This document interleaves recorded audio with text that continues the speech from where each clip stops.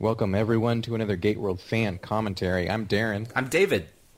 And today we're watching one of my favorite Season 2 episodes of Stargate SG-1, and I hope you're all synced up to watch with us. It's a matter of time.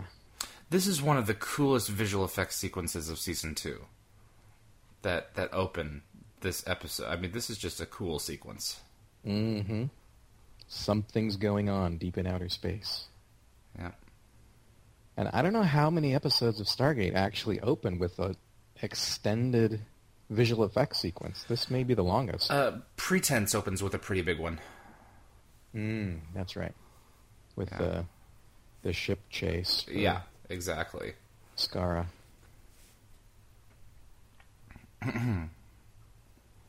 It's also one of the first episodes that really focuses, at least at the beginning here, on another SG team. Yeah, this is not something that you see every day. A bunch of red shirts running. Red shirts, yeah, that's right. This is poor old SG-10. Henry Boyd's team. There's Henry Boyd. Yeah. And as we'll learn a little bit later in the episode, I think this guy was handpicked by Jack O'Neill to lead an SG unit. The two of those guys go back. This is key to the novel, A Matter of Honor. And it's second part of the Cost of Honor, too, was recovering this team. Yeah, they did Vandemonium did a 2-part novel series. Yep. Written by Sally Malcolm that followed up on this story years later. It's going so slow, I think there's something wrong with my computer. And it's like, no, that's how it was shot. They're going slow. This is awesome. This is a classic exchange between Jack and Sam. She's explaining how wormholes work.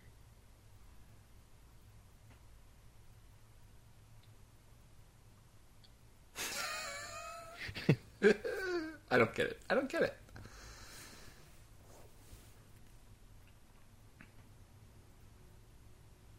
This is Samantha Carter Gold. Well, and she's excited because she's able to explain this to him. Uh-huh. And now he's getting impatient.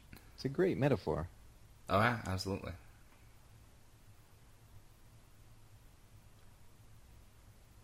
Oh, now here she goes.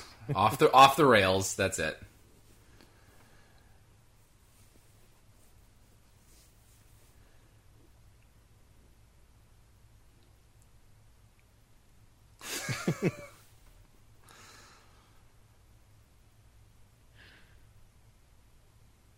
I know we're supposed to be talking about this episode, but it's just, you got to sit and listen to that. It's just a classic exchange. Mm-hmm. Absolutely. Tobias Miller. And here's Graham, yeah. Graham Simmons, a.k.a. Zach Adama, a.k.a. I mean, the guy is done... Oh, that's right. On yeah. Battlestar. Yeah. He's a significant recurring character in Season 2. He's one of the gate technicians. And then he sort of up and vanishes later in the series. But he comes back for one episode, doesn't he?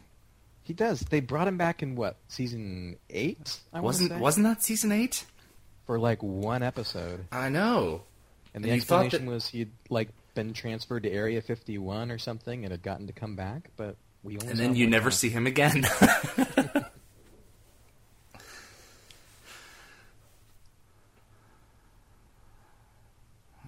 I don't know where Gary Jones is, but he's not in this one. So, and it makes sense, that Walter would have a day off every once in a while. Yeah, it's nice to get to know other people in the technician room, in the control room. Mm-hmm. Absolutely. There are a couple of others that float around. So, I think one of the others is you can see him in Window of Opportunity. I think Jack's line is, "Hey, Graham, how's the wife?" And you turn around and you see him as the technician. He says, "Fine, sir." Yeah, the guy who rides past on the bicycle. Yeah. Or Vern. "Hey, Vern, how's the wife?" And the actors, I believe the actor's name is Vern. So now what we have going on here is a brilliant idea for a gate problem, which is Henry Boyd's team has dialed in to the SGC from a planet near a black hole. So time has slowed down. So how does the Stargate deal with that? is really the sci-fi element to that. When you're connecting to a place that is behaving differently than yours, how is the Stargate going to handle that? Yeah, relativity says that time is going to pass more slowly on the other side of that wormhole. So how does that affect us, and how does that affect the gate's ability to translate, data, let alone matter if somebody actually made it to the event horizon and tried to step through? A Matter of Time was originally aired on on Showtime on January 29th of 1999. Its syndication was February 7th, 2000. Story was by Misha Rashevich, which I believe is so I think that individual was not on the staff at that time. So I guess they bought that script. Or the story idea, at least. Right, yeah. But Brad Wright wrote the teleplay, and Martin Wood directed.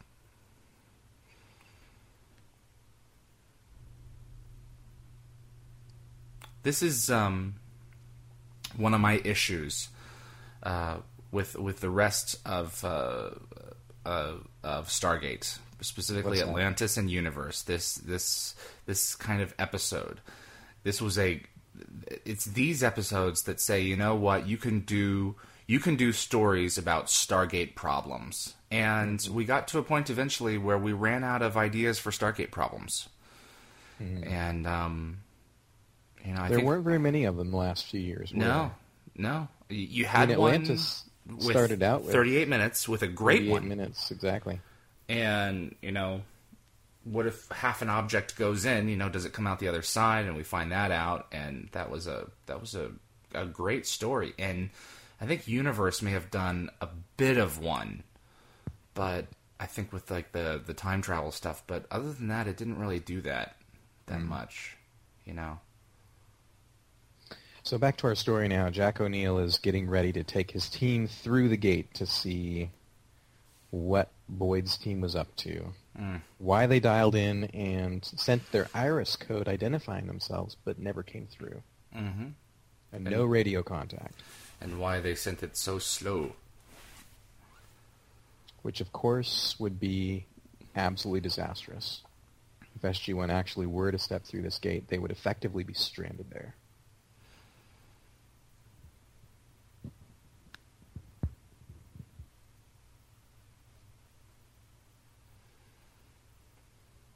So they're going to send the map through and see what we can see. There's so many extras. It's a big team. Just think about all those actors they had to have there on set, just to sort of make the SGC look like a big, busy facility.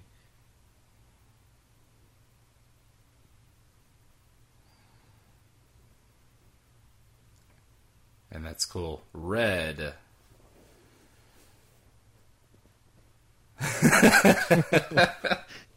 And wait for it. Sam's going to figure it out in about 22 seconds. Jeez. There, she's got it. Longer light wave. It's red shifted. It's one of these conceits of the show. You never see the technician say, "Ma'am, I can't do that." You can always do it. You can always type it into your computer and make it happen. Speed up the sound of the GDO code, change the wavelength. It's working. Of course, this it's is what working. They do all the time.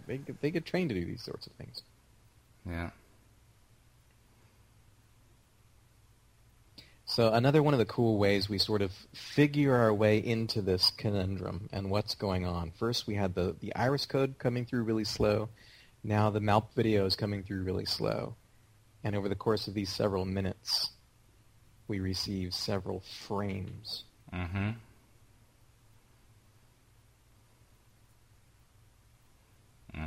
They're in trouble.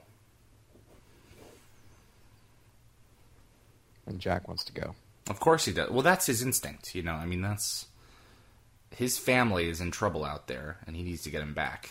Yeah. And that's going to play in later in the story. Yeah. Meet somebody from Jack's past.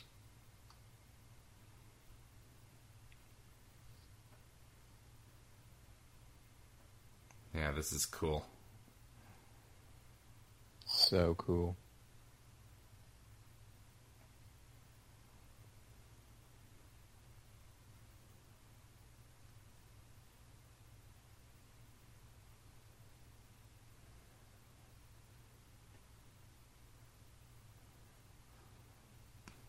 Oh yeah, that sucks. And now that Jack knows what's going on, Yeah. he's a smart guy. He knows how these things work. Oh, he's an astronomer. Yeah. Yeah. And he knows those men are lost. Yeah, they can't get them out.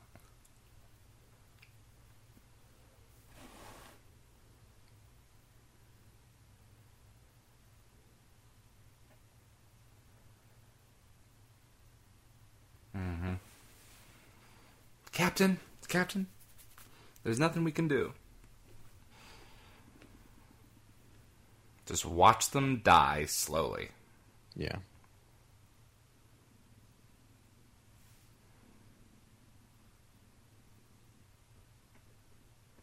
One of the things that I always wonder about is can they see the Malp that's come through? And why aren't they looking at the Malp, you know, in the few seconds that it has startled them that it's appeared?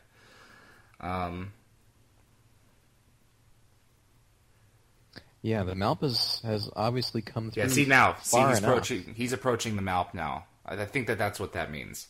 Yeah, it's been several seconds now, I think. He's probably trying to... So the Malp made it through far enough to transmit data. Mm-hmm. It's not like partially materialized.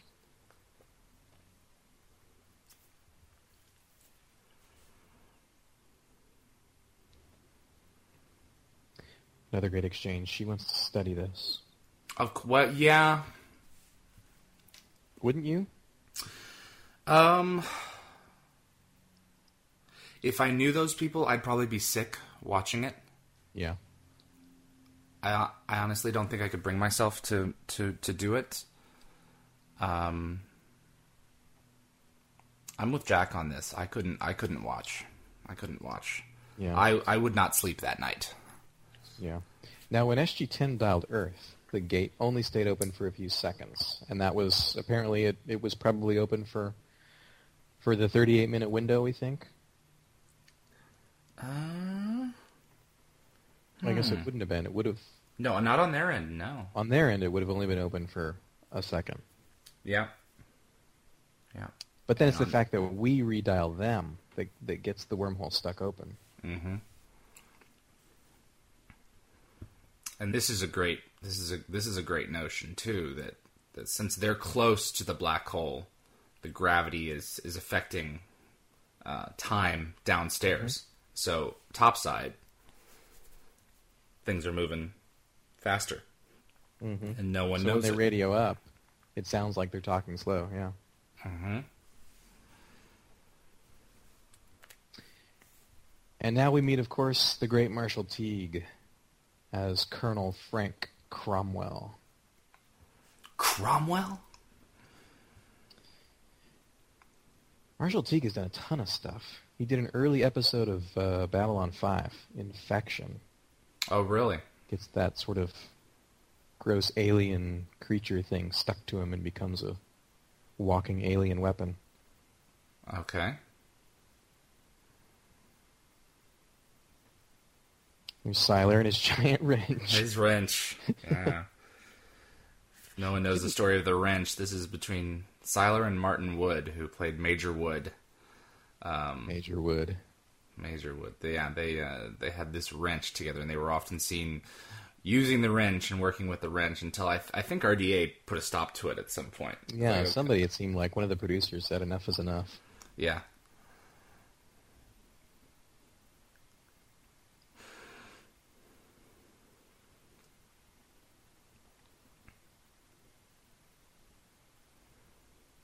That is so cool. Yeah, beautiful little visual choice.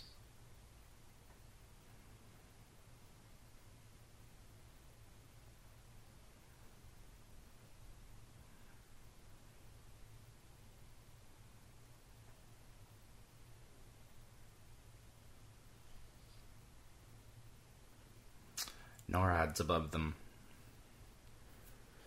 Yeah, I won't be gone long. I thought you were going to make a phone call. He'll be right back in a few days.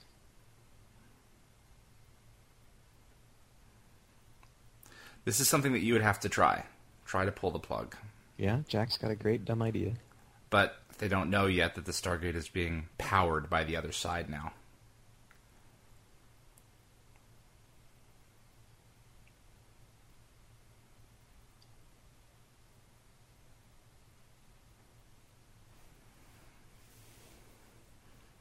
Is that Siler with him? Yeah. Yep, that's Siler. Siler's about to get zapped. Of course. Shake it off, Sparky. Siler is actor Dan Shea. He's also RDA's stuntman. So whenever there is an explosion to be had and somebody to get hurt by it, it's going to be Siler. We got to do it. Break Siler's back. Go right ahead.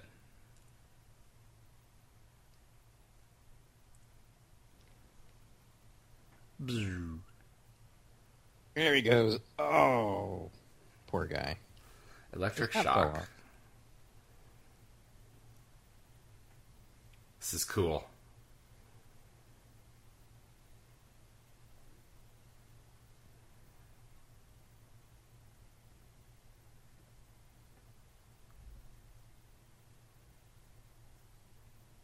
Siler's down. Why does this always happen to me? What's that from? That's 200? from 200. Are you kidding me? That's one of the greatest lines.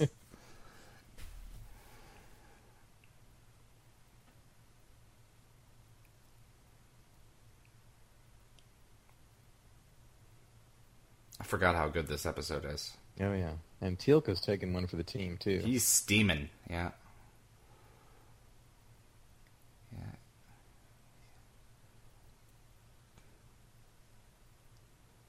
Yeah, they're going to have to get him out of there. He's looking at the Stargate like, you did that to me. He's been going through the Stargate his entire life. He's never seen anything like this. Yeah. That's Stuff a cool from effect. Our side is now being sucked through. Look at that. That is which neat. is a very bad sign. And she puts it together now. Yeah. Just listen to me. Lieutenant, close the iris. Close the damn iris before we lose You the are an mountain. idiot. She is a captain. And a genius astrophysicist. And a national treasure. And a national... Don't make her ask twice. Oh, look who it is. Paul Davis! Oh, that's right. He's introduced in this episode. This is Major Davis's first episode. Colin Cunningham. And he's involved in the alien incursion next season. That's right. Time is of the essence. So he's here to escort the general to the president.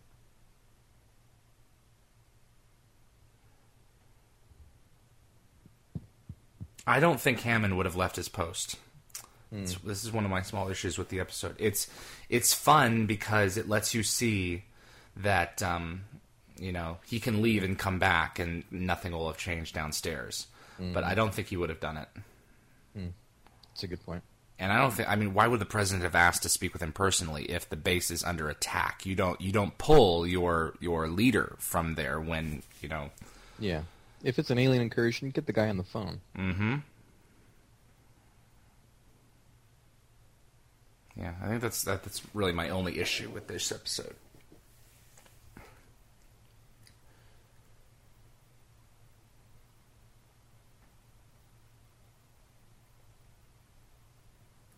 SGC's built a reputation for lunacy. So, I mean, it's a good thing they have these safety protocols, obviously. And when we do get to Foothold in Season 3, the fact that these safety protocols are in existence becomes sort of an important plot point. Mm-hmm. And everyone on the outside has already figured it out. Oh, look at you, Major Davis. You already have it all figured out. Yeah.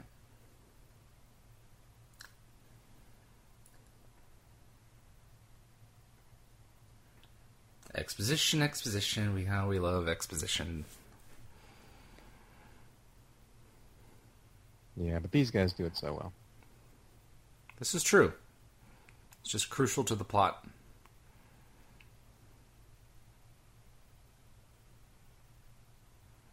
And the rain is falling directly down rather than being brushed aside as if they're... Oh, I guess, well, they're parked now, they so... stopped. And stock footage. And cut to stock footage. So he's going to spend hours flying from Colorado to, presumably, to Washington, D.C. Yep. And then back. And then back again.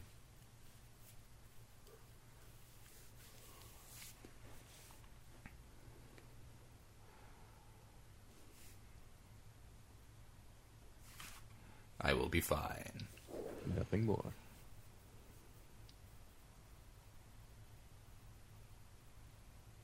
I don't remember that. Gravity waves. I forgot about that. Yeah.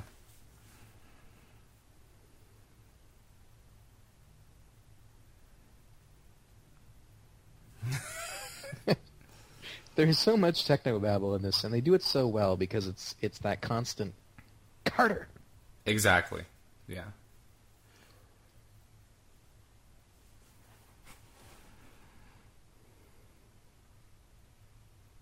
I guess it's not really technobabble. For Well- Stargate, it's legitimate technical exposition. Yeah. Yeah. It's not just made up Technobabble means words. it's something that's constructed. Yeah, that's pretty legitimate. Yeah. And here we go. Yeah.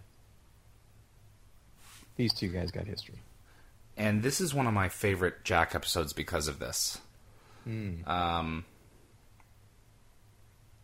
Jack has baggage, and this is one of those bags, Yeah. or pockets, or whatever you want to call them. By this point, we've learned a decent amount about his background. We know that he did Black Ops. Yeah. We know that he was in Iraq at some point. Yes. He was in prison. In Iraq. He mentioned he told Teal'c earlier we this learned that in season this that he episode. had been in prison at some point, and we didn't know why until this episode. Right. So that's in this episode. And this is the man who's responsible for it. He was a POW. And we Jack did not know was, yeah. that about him. And it makes a lot of sense.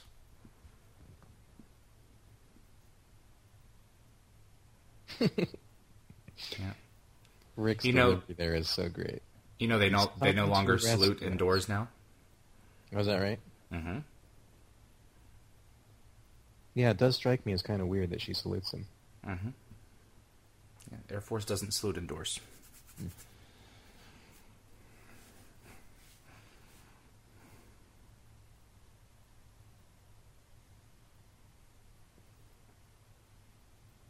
You sound slow, Lieutenant. Graham needs to get his batteries replaced. But you know, from his perspective, she just sounds like she's talking really fast. Yeah. So this is basically that's lending support to the argument she's making right now, which is that the time dilation is now in the gate room itself. It's expanding.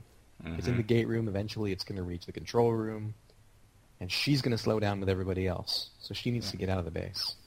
But they already are, That- though. I mean, that super brain of hers. like everything below level 24 is slow.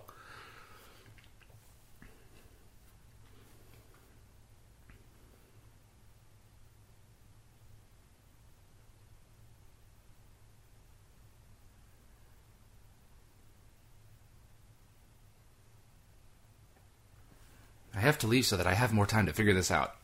Oh, he's back. And he's back. Salute.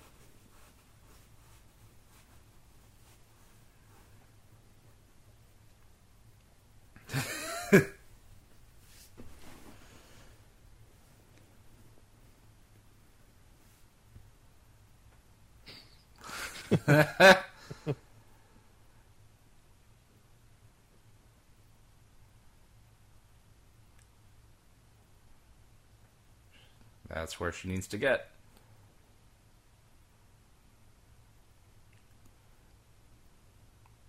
Wouldn't work. Isn't that always the solution? Mm-hmm. We have no solution, so we're going to have to try and blow it up. Mm-hmm.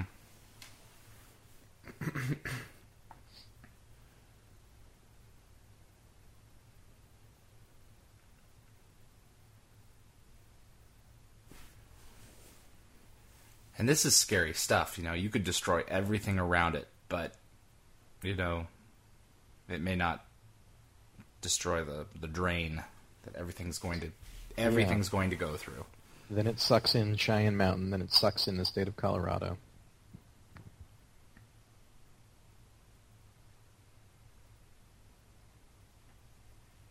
Imagine if Russia had done this. How awful this would have been. Well, I mean, this really shows the sort of...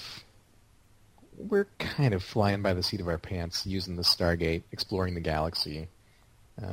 You dial the wrong planet at the wrong time, and it's over. Mm-hmm. This is a cool There are shot. no Asgard at this point to come along and save us. Right. And that's what I miss about the earlier seasons. The inability to solve certain problems and not have our allies to turn to. Yeah. Or I should say, we have to solve problems ourselves. And well, I mean, even by Watergate, there's a similar problem in early season 4. Less than 2 years after this, where the fact that the Russians are operating a Stargate program sort of brings that element back a little bit. Mm-hmm. They don't really know what they're doing, and they're putting the whole planet at risk. Mm-hmm. And this guy is intent to stay behind a Jack because they've got business to take care of. And Cromwell apparently wants to resolve this business. He wants to sort of confront Jack about it and sort of get him to acknowledge that Cromwell made the right call. Yeah. In leaving him behind all those years ago. And he ain't going to do it. He just wants his forgiveness, and he's not going to have it. Mm.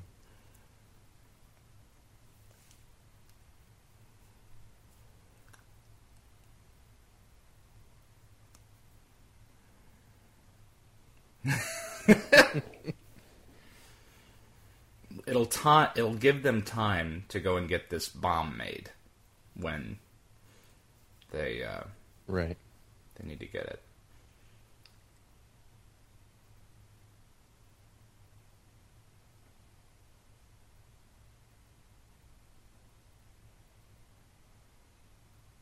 In the novel, Boyd's got a wife, and she plays a bit of a part. Mm-hmm.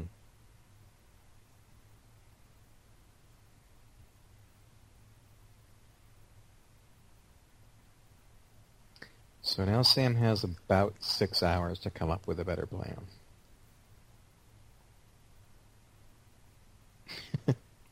Yeah. Now that you've touched the food, that's right. Germs are on it. So many great little character beats in this one.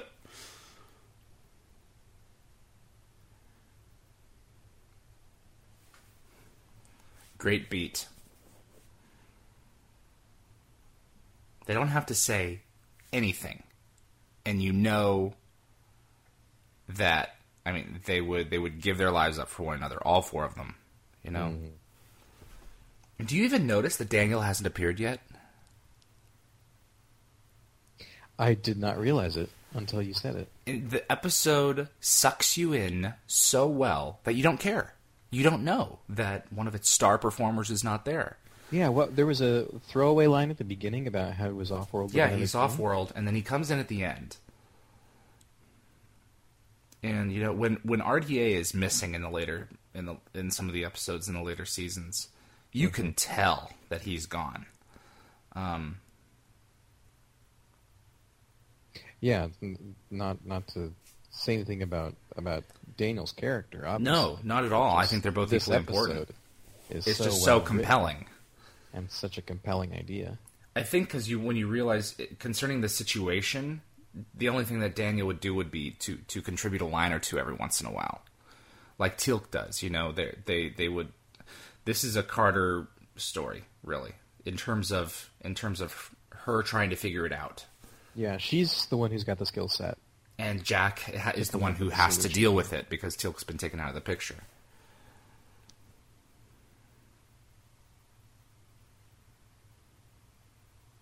I always love those episodes of Star Trek The Next Generation where they had to enter their command authorization code to set the self-destruct. Does the first officer concur?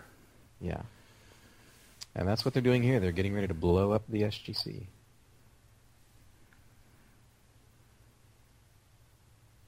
Here he goes. Confrontation mode. Jack knows what he's trying to do, and he's not going to let him.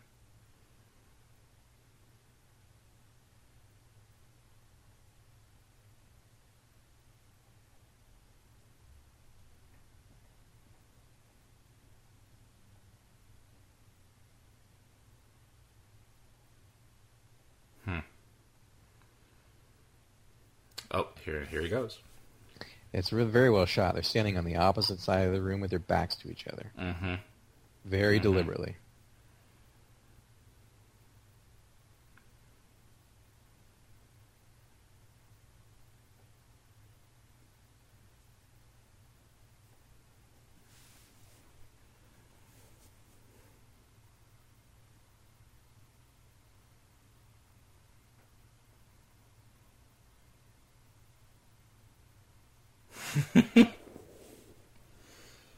The Earth is leaving.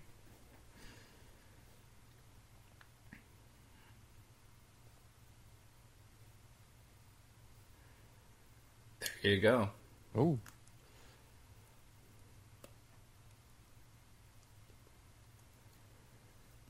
This is a great use of taking established continuity. Yeah, the backstory.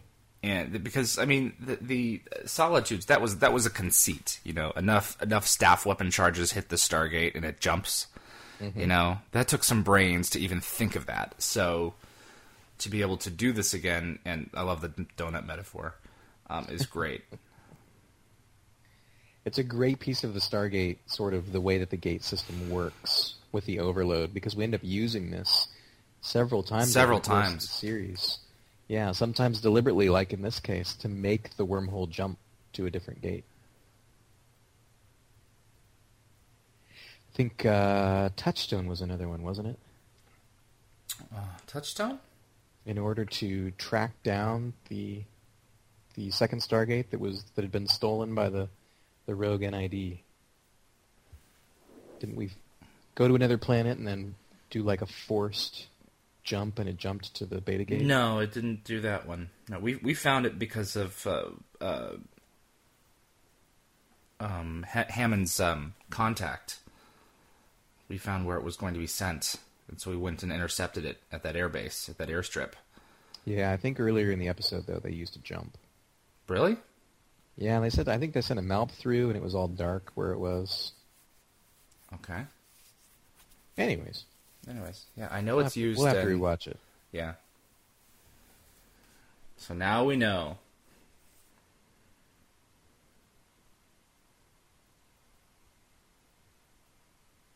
This is Jack at his best. Yeah, he ain't gonna do it.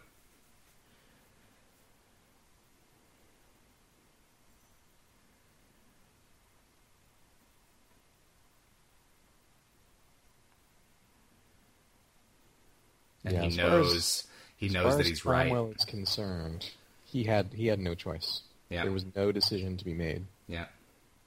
Jack was lost. And I think he's right, that's the same damn thing. It's just it sucks just as much that you can't get him out of there. Hmm.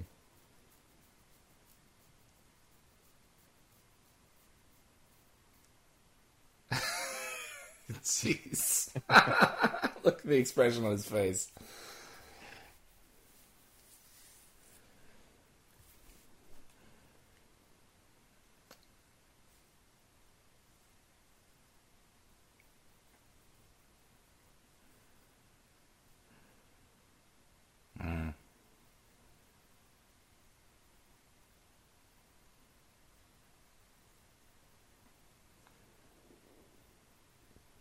about 5 more minutes.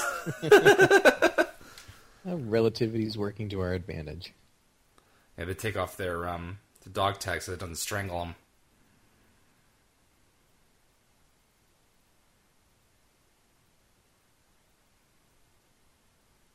Here's and the Bob enters stage right. Here's the bomb. I got your bomb right here. And he's carrying a nuclear warhead.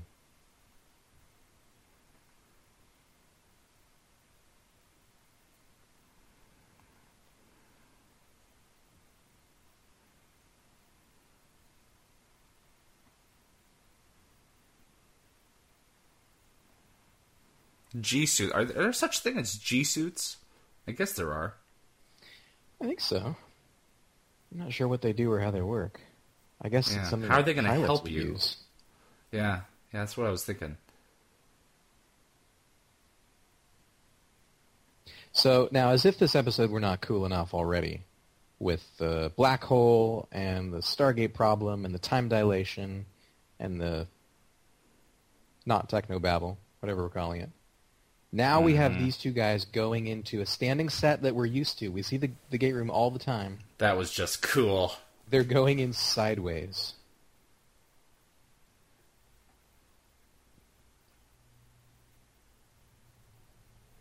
It looks pretty good. I mean, you can still, there's a little bit of blue around the edges, but it still looks pretty dang good.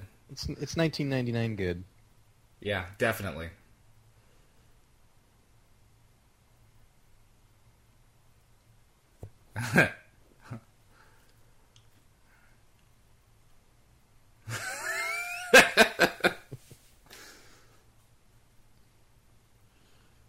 Time is continuing to pass upstairs. Days are going by. Do you remember how long it goes by in the end? What does he say? We'll know sometime tomorrow? Yeah. Yeah, if it's going to work or not, but... Yeah. I don't know. They'd probably lose close to a week after all this. Oh, more than that. Yeah? I would think more than that. Look at that. That is cool. That's awesome.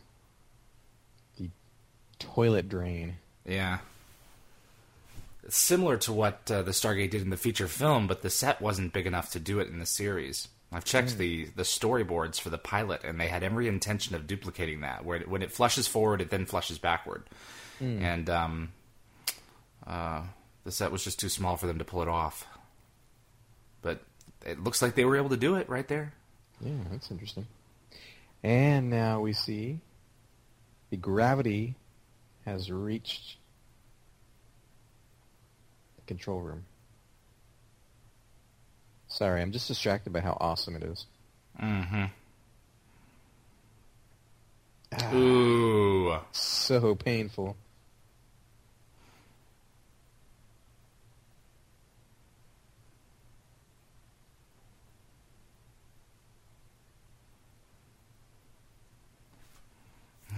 I thought he was going to say, 20 seconds. We won't make it out. Then 10 seconds. Fine. I don't care. 25 seconds.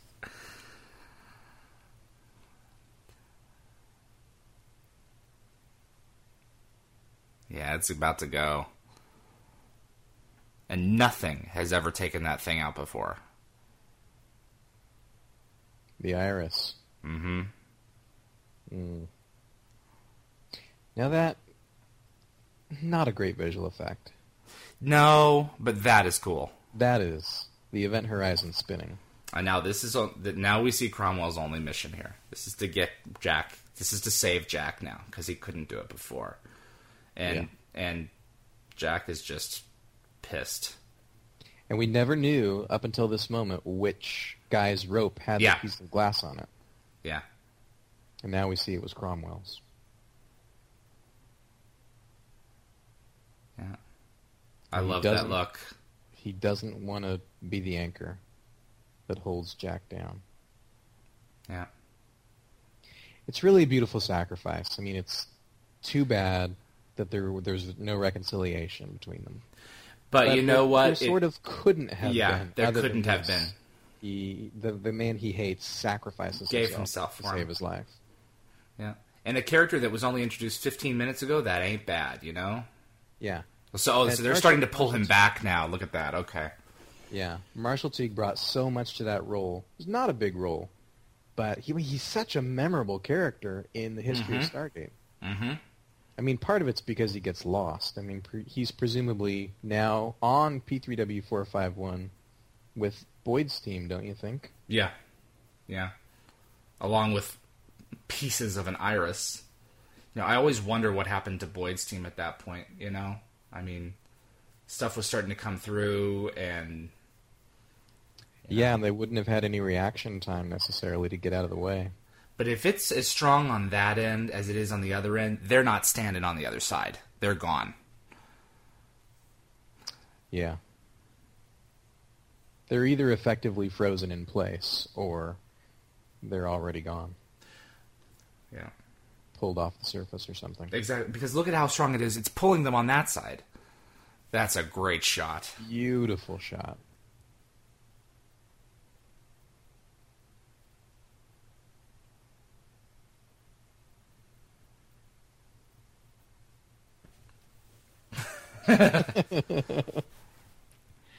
For the one line he does get, it's a good one.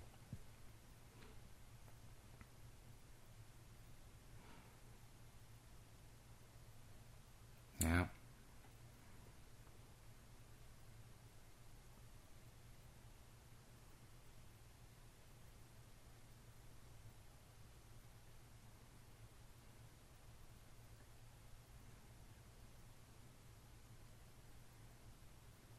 Cool.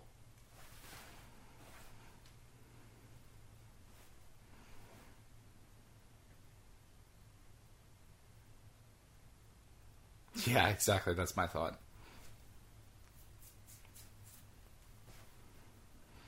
It's been weeks, I think. Mm. Yeah. 2 weeks.